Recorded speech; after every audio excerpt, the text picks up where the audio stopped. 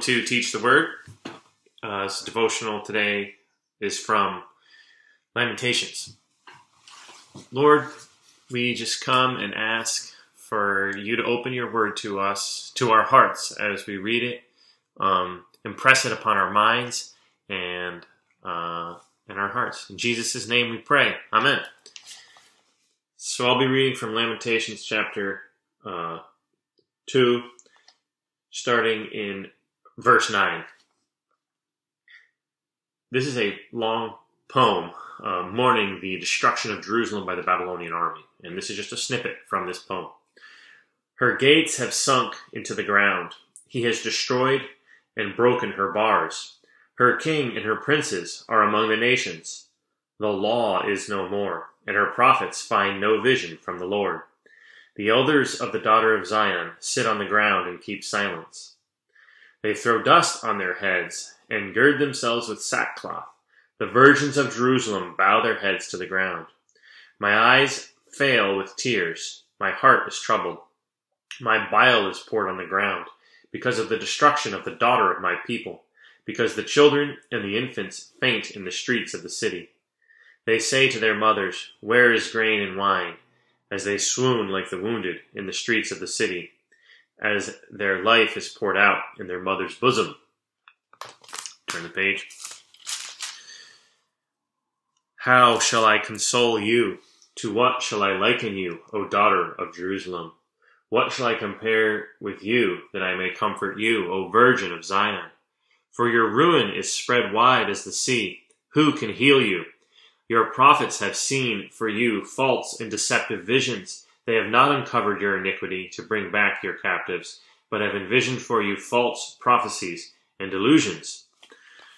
And I'll stop there. And I want to connect this passage back to Jeremiah. Jeremiah is the assumed author of Lamentations by tradition, Jewish tradition. And that's why it falls in the book of Jeremiah and the English order of the books of the Bible. But the prophet Jeremiah was encountering much opposition. He was trying to speak the word of the Lord, to warn about the coming Babylonians and to get the people to repent and to change their course. And they rejected them. And part of what he encountered in his ministry, if you look in Jeremiah chapter 23, for example, and other places, is opposition from a whole group of prophets who were lying prophets, so to speak, and deceptive. So I'll just read a snippet from Jeremiah 23. Let's see. I have heard what the prophets have said who prophesy lies in my name. This is verse 25 of chapter 23 of Jeremiah.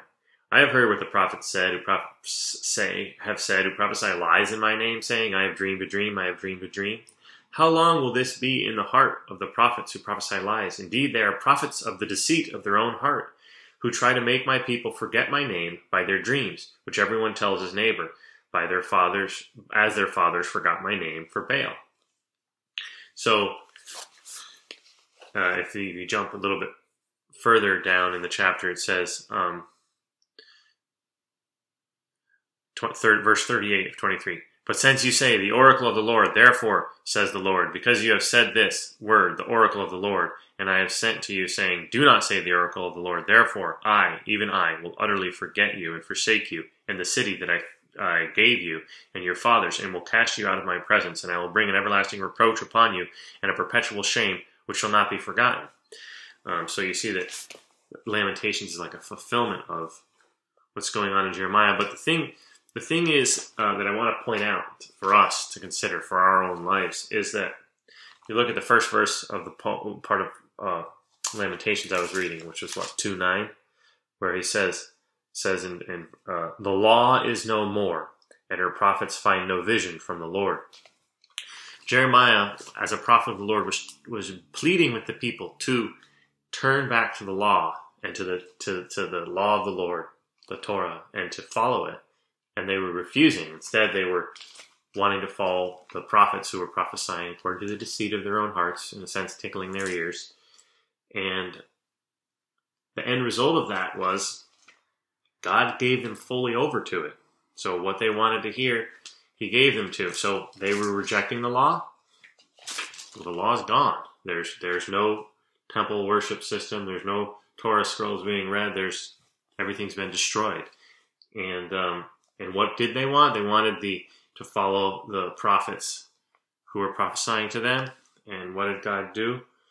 He gave them over to those prophets.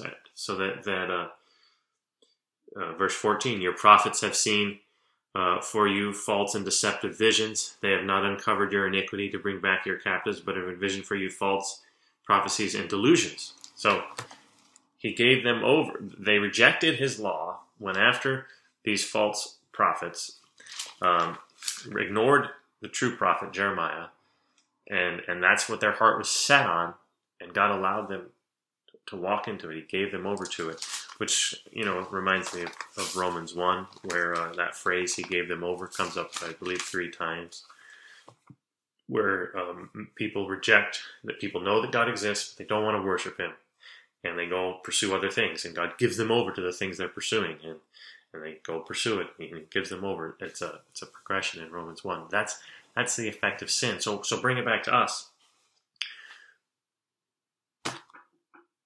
We have the Word of God. We have if we're believers in Jesus Christ, Christians, we have the Spirit of God in our hearts. And the voice of God is clearly heard in the pages of Scripture, and it's brought, amplified in our ears by the Spirit of God in us. And